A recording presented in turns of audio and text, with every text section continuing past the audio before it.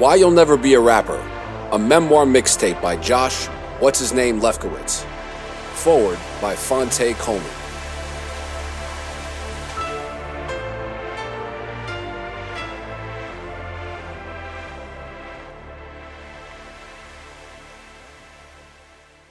Chapter 25.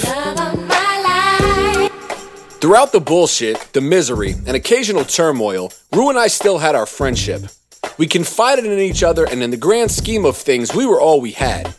One night, we decided to be nostalgic and pick up a couple of 40s of Colt 45 at a local bodega on Empire Boulevard. As we tried our best to drown our sorrows in premium malt liquor, we began to speak about women and dating, something I hadn't had a lot to say about in quite some time. You know what this shit is? I told Rue through a drunken slur. I don't even like anyone I've met in the past 3 years. For real? He replied while laughing. Yeah, I don't even have anybody I would invite to go grab some dinner. I miss that, you know what I'm saying? Yeah, I feel you. His face became more serious. I don't need to fall in love, but I would love to have a cool chick that I could at least go grab some dinner or a drink with. You know what I'm saying? I don't even have that. He understood. I decided that I was going to go downstairs and post an ad in the dating section of Craigslist. I described my perfect woman, and if nobody responded, then at least the words would be in the atmosphere. Rue thought it was a great idea, so I jumped up and nearly fell over a wooden fold-out tray that sat to the right of his couch. I carefully made my way downstairs to my apartment, barely able to feel my feet touching the steps. If you were wondering, 80 ounces of malt liquor is a lot. When I arrived home, I sat down at my rickety wooden computer desk, logged onto Craigslist, and started pouring my drunken soul out onto the screen. I titled it, "You Probably Don't Exist, but You're Probably Saying the Same Thing About Me." I began the rant, "If the following describes your personality, you should email me immediately because you're probably my soulmate." I knew it was extreme, but I also thought it was funny and attention-grabbing. Do you dress like a snob, but deep down you're sort of artsy? Do you have any tattoos? Do you listen to hip-hop? Are you very into music? Do you wear jeans with heels when you go out? Do you wear MAC eyeshadow? The list went on for an entire page as I described to a T what I envisioned my female counterpart to look, think, and act like. Nobody's even gonna read this shit, I thought to myself, but it made me write more. I didn't think this was earth-shifting stuff, but it felt good to get it out. And once the list was complete, I hit post. No weird loving sentiments, no pictures of me flexing my muscles while sucking in my gut. Just words, the only thing I knew I was still good at. The whole thing took me 20 minutes tops, and afterwards, I got up, grabbed what was left of my warm, backwash-filled 40, and went back to Rue's. The next morning, I woke up with a slight headache and went to the computer just to make sure there were no responses to my online rant. I was surprised to see that there were two. One that was spam, and one that sounded sort of promising, but also gave off a bit of a bitchy vibe. I exchanged an email or two with her for fun, but my instinct was correct. She was kind of a bitch. I decided that the rant was just that and discontinued my dialogue with her. 2 nights later, I came home from work and noticed an email with a subject line full of exclamation points. The response was from a woman who seemed genuine, or at least as genuine as I could detect from an email. The more I read, the more it seemed that perhaps she really was the girl I described in my rant, and more importantly, that she found me accidentally. I was intrigued. Her name was Monica. She had created a fake email account to reply to me, so initially I didn't know her real last name, which may have told me more. She hoped that if I intended to murder her in a dark alley that I'd never be able to find her again. As it turned out, she didn't even know Craigslist had a dating section. And after a few too many glasses of wine with her best friend Anna, she logged on and giggled at the desperation of New York City's most eligible bachelors. After she typed the words hip-hop in the search bar, my rant came up and she read it with her best friend in silence. "He's looking for you," Anna insisted. She laughed hysterically until Anna convinced her that it was her destiny and that she needed to respond. We exchanged a series of emails for about a week and then went out on a very successful first date on October 27th, 2006. She was born to a Puerto Rican mother and a Maltese father in Brooklyn, where she lived until she was 14. After her parents divorced and her mom got remarried to a Jew, she moved to Long Island, where she would spend the remainder of her high school and college years. Like me, she was obsessed with music, and though her taste was far more eclectic and diverse than mine, she regarded hip-hop as one of her favorites. She checked off all the boxes from my list. She was gorgeous, stylish, cool, independent, had a good job, came from a loving family, had no kids, was genuine and confident. I could tell she was attracted to me by the way she shook her head slowly when I'd look away to take a sip of my liquid confidence. She didn't know that I could see her, but I could. Our childhoods were completely different, as were our social circles and life experiences. But from the first 20 seconds of her email, I knew that she was different than anyone I had ever dated and that she was special, almost not of this earth. Though my gut was telling me that this could be something amazing, I chose not to overthink it. Focus on music, I'd remind myself, knowing that I didn't want to. A few days after our second date, I was at work talking with a coworker named Jimmy. "You know who you should meet?" he asked me. "Who, Puff Daddy?" I said sarcastically. "No, my buddy James." "Why, what's he do?" I replied while paying him only a fraction of my attention and never taking my eyes off my computer screen. "He does some recording and producing. I know he just worked with Ludacris and some other rappers." "Seriously?" I said. "Yeah, man, he seems to be doing some big stuff. Look him up." So I did, and I learned that this James was a child violin prodigy that had trained with the best of the best. As a teenager, he had played with the New York Philharmonic, then studied at NYU, where he went on to receive his master's in music. He was born into money, which afforded him the ability to not have to work a regular job and build a state-of-the-art recording studio in his duplex in Gramercy. With an exquisite musical ear and background, he recorded, mixed, and mastered his way into the music industry and signed young producers to do a bulk of the musical manual labor. This extended his reach. His credits were impressive. He had been involved in lots of projects and had personal relationships with many of the largest artists, most powerful A&Rs, and major label honchos that respected his opinion. I knew that Jimmy believed in what Rue and I were doing just from my stories and the quality of the video we shot. I also knew that he was a nice guy with no emotional investment into my music, and that a connection from him would only be out of the goodness of his heart. It seemed like a good enough idea, so I was game. I'm a bouncer at a pool hall on 4th Ave and 11th Street a few days a week. You should come down Monday night. James is in a pool league there, and you'll be able to sit down and talk with him. Though I almost couldn't get excited about yet another connection that was going to take work and mental massaging to benefit me, I tried my hardest to get into the spirit. I told Rue about James, and he too thought it would be a great idea to get to know him, or at least attempt to. We cleared our busy TV watching and drinking schedules in preparation for Monday night, and I put together an iPod playlist of my best work to date. Each song sat in a specific order, one right after the other, highlighting certain aspects of my various songwriting and music-making abilities. In my mind, the playlist would take the right listener on a journey. If there was ever a collection of songs in my tenure as an unsigned recording artist that I'd want someone to hear, this was it. Even if deep down I didn't believe this meeting would amount to anything. I planned my outfit to make me appear as nonchalantly star-like as possible. I didn't know if I could accomplish that, but the amount of thought I put into the planning for that Monday evening was immoderate. Once we arrived, we sat by the bar nonchalantly and pretended that we were just there by chance, to grab a couple of brews. Once the game was over, Jimmy called James over and introduced me. James was polite and present, and after a bit of a conversation, he seemed genuinely interested in hearing my music. I took another sip of my Heineken and walked outside into the chilly fall weather to let him hear my playlist. James lit up a cigarette while I worked the second-generation iPod wheel furiously without appearing nervous. Mostly I wasn't. Almost instantaneously, James began nodding his nerdy Caucasian head back and forth, doing his best to appear somewhat of the culture. I could hear every song a bit as it played, and I was able to watch James react to all of my specific metaphors. He moved his hand almost like a conductor, following my cadences while my words danced over the beat.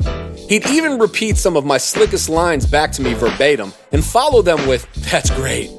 I didn't overthink it, but I could tell he got it, and I was pleased. Once we were done, James and I went back to the bar so we could talk, with Rue and Jimmy in tow. "You know what, man? Lyrically, I would say you're one of the best I've ever heard." "Wow, thanks, man," I said humbly, though I believed him. "No, seriously, your lyrics and your cadences are magnificent. How long did you say you've been rapping again?" "Shit, I wrote my first rap at 8, but I guess I started taking it seriously when I was like 12, so a very long time," I said, laughing. "Yeah, I can tell you came up in the lyrical era of hip-hop for sure." "Yeah, absolutely. Kane, Rakim, Public Enemy, BDP. The way you write beats, man, I'm a classically trained musician, and I can tell you have a really great ear for music." "Oh yeah? Thanks, man. You want to know how I know?" "How?" "You said you're from the South, right?" he said. I had no idea where he was going with this. "Your speaking voice doesn't have a hint of a Southern accent. Honestly, you sound like a New Yorker to me."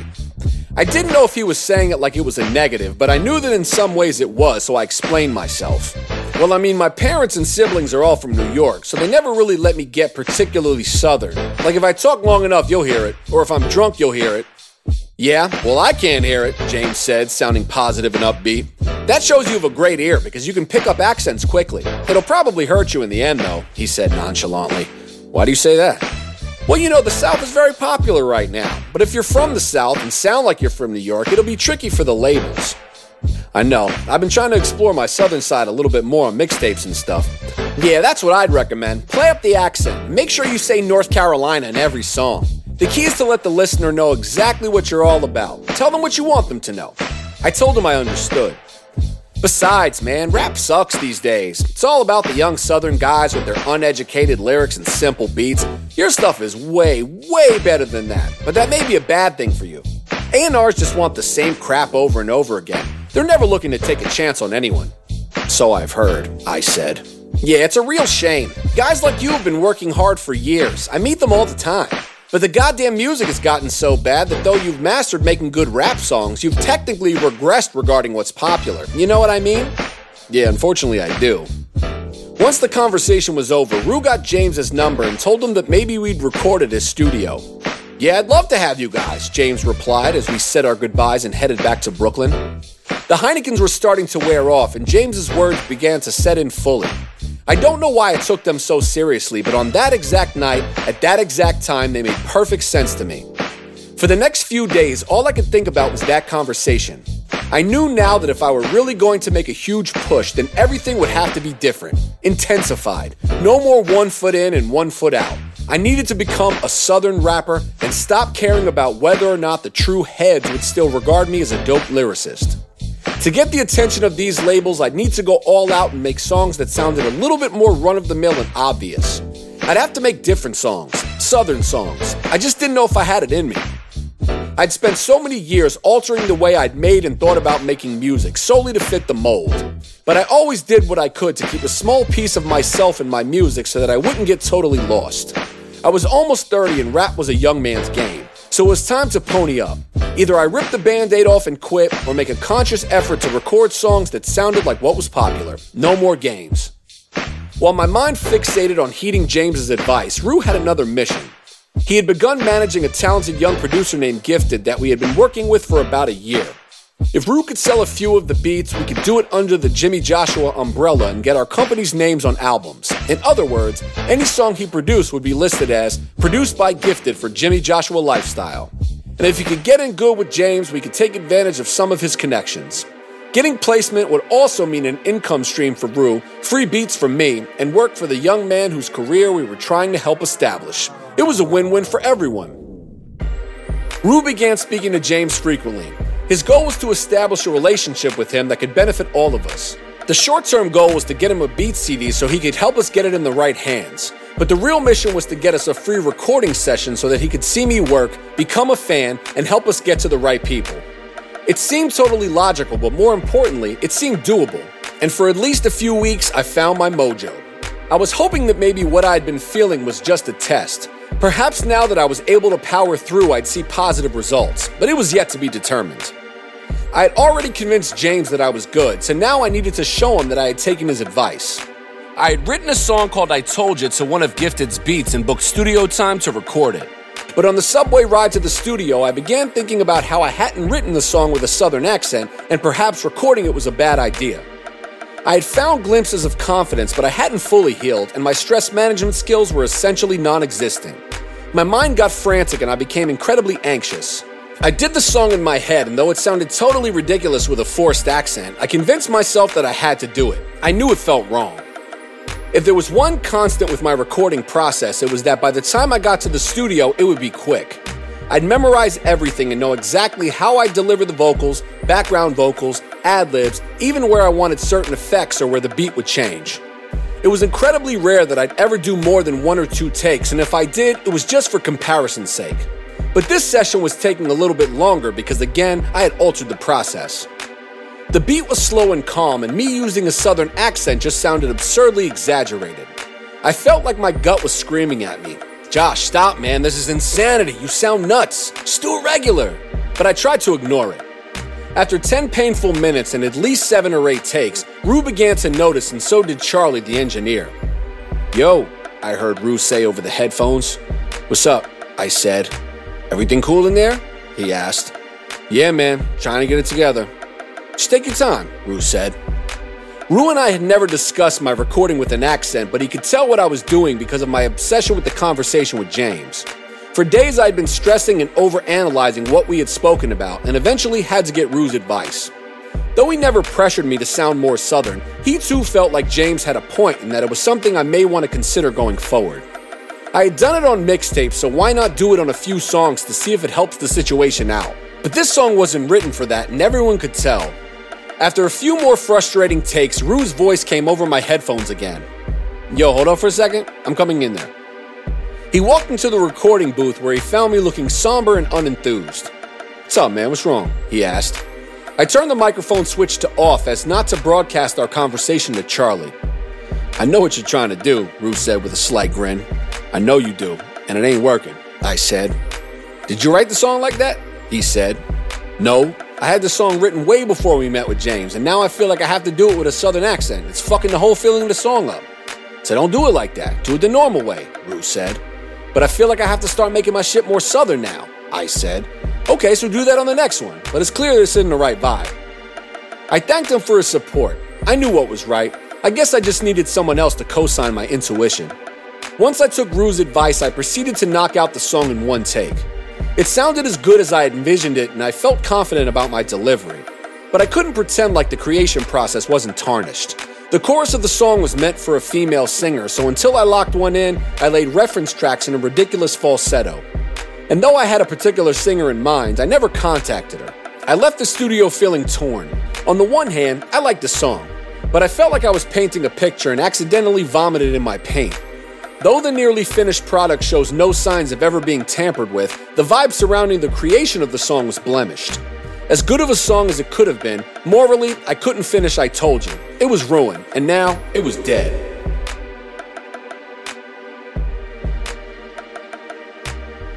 The next week, I chose to leave my unfortunate studio session behind and write some songs that were better suited for a Southern delivery. I wrote a record called Heavy, which was still very much a What's-His-Name song, but the beat allowed me to delve further into my newfound drawl.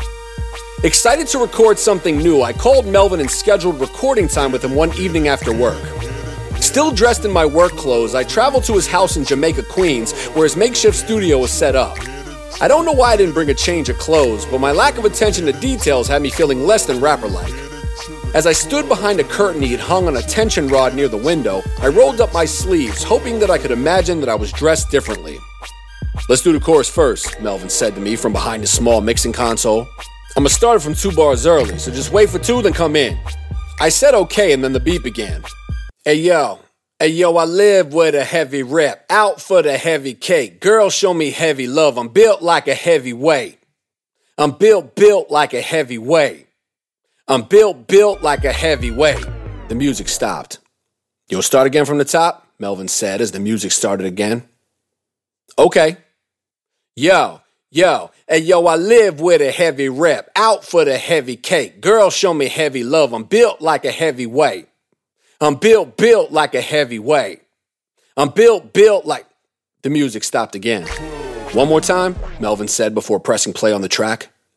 "Okay." Yo, I live with a heavy rep, out for the heavy cake. Girl, Josh, Melvin said. "Yo, what are you doing, man?" "What do you mean?" I said. "What's with your delivery?" he said. "What's wrong with it?" "What, you got a country accent now?" Melvin asked. "I'm just trying something different. It fits the song." "Okay, if you say so. The client's always right," Melvin said, laughing sarcastically. He acted normal through the session, but he didn't need to say anything else. I knew it was unnatural. We powered through the recording process, and I finished Heavy pretty fast. It was decent, and I was happy to have song 1 of what would be my new sound. Rue liked it, and after we listened to it about 10 times, we drank beer and celebrated my induction into the Southern Rapper Hall of Shame.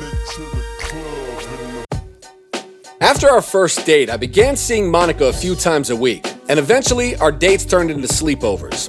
Every time I saw her, I felt like I transported into an alternate universe where the stress of my real life didn't exist. With music, all I knew was failure, but this was actually going pretty well. I enjoyed being around her, and frankly, I hadn't enjoyed much of anything in recent years. Her presence made me feel positive, and her free-spirited personality was a good influence on me. I was tightly wound and calculated, and too much of that starts to eat away at you. Monica exuded a confidence about her personality and celebrated all of her beautiful inconsistencies. It made me think a lot about my own struggles and why I'd let so many things bother me so much. As a rapper, I was forced to calculate and consider everything I did and said, but with her, it was just me, unfiltered. Without a single word of advice from her, I felt like I was becoming more in touch with my true self and began to accept my flaws and dualities. Eventually, I found the confidence to shave my head and rid myself of the one physical attribute that affected my self-esteem. My hair was thinning to a point where I could barely hide it, and I was convinced that it was hindering me from getting signed. It would have taken me a year of analysis to decide whether I'd look cool enough with a shaved head before I would have ever considered it. But when I laid out all the stress my receding hairline caused me, she said, "Why don't you just shave your head?" It was just that simple. My confidence was growing, but not as a rapper, as a man. I continued to write Southern influence records like Showin' Off and Club With Me that included the quintessential chopped and screwed chorus. I was competing with the big boys now, and Houston, where chopping and screwing was born, was where the big boys lived. It was contrived and it was obvious, but that, in essence, was the point. I had learned to be a strategist, but I was still an artist and a b-boy. I wrote songs like a part of me and It'll Work to remind myself that I was still a lyrical monster. My audio resume, though mostly strategized, had become disjointed and lacked cohesion, but my newfound real-life confidence drove me to create more freely. Rue loved everything I recorded, so I kept going on instinct. On a trip home to Durham, I heard a song called Lollipop. It was an up-tempo R&B snap record by Fantasia Barrino's brother Rico that was gaining popularity on the radio. I had met Rico at 102 Jams once while doing an on-air interview with my friend DJ J Flex. He was cordial, though mid-interview he took a bit of a jab at the way I conducted myself. I was on the radio, speaking with a friend. My confidence was high at the time, and his comment was in the same vein as most of the hate I'd received in North Carolina my whole life, so I brushed it off. Sort of. I mean, Taurus has never really brushed anything off, but I chose not to focus on it, though clearly I never forgot. I decided to do an unauthorized remix of Lollipop and added my verse to the beginning of the song. If there was ever a time when I felt like I delivered on something that made me sound like I deserved to be on, it was then. I stayed with Rico's theme of candy and female body parts and rapped even more Southern than I ever had before. J Flex liked it so much that he replaced the original version permanently, and now Southern What's-His-Name was being heard over the airwaves of the biggest hip-hop and R&B station in North Carolina. Around the same time, I was asked to do a verse on a remix of a song called Sausage, which was put together by my friend, fellow rapper, producer, and radio personality Showdown. Like Lollipop, the original was getting a little airplay on 102 Jams where Showdown worked, and I was honored to be a part of it. Inspired by the newlywed-like elation that was running through my body, I wrote a sexually charged verse that was at least as Southern as everything else I had been working on. I invited Monica to meet me at the studio to watch me record before we went out to dinner. I never considered that this would bother Rue because if anything, she brought me good vibes and confidence, two things we valued when recording. Apparently, I was wrong.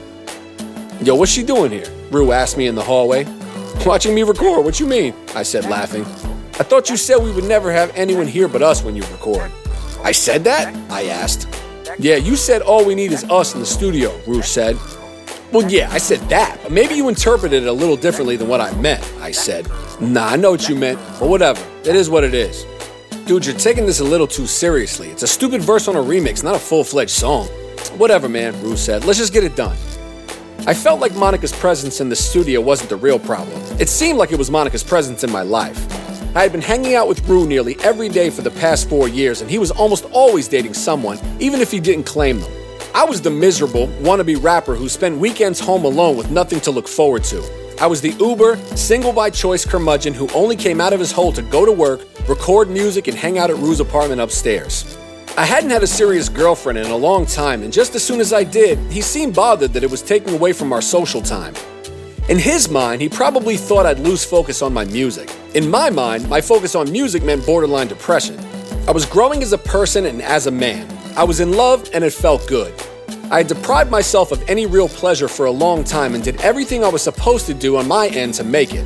But now I was enjoying being a human first and not a machine whose software had to be updated every few months based on the latest trend in how to get a record deal. Rue and I weren't hanging out as much, but I expected him to see that it was all for the greater good of Josh as a human being. I just wasn't sure that he did.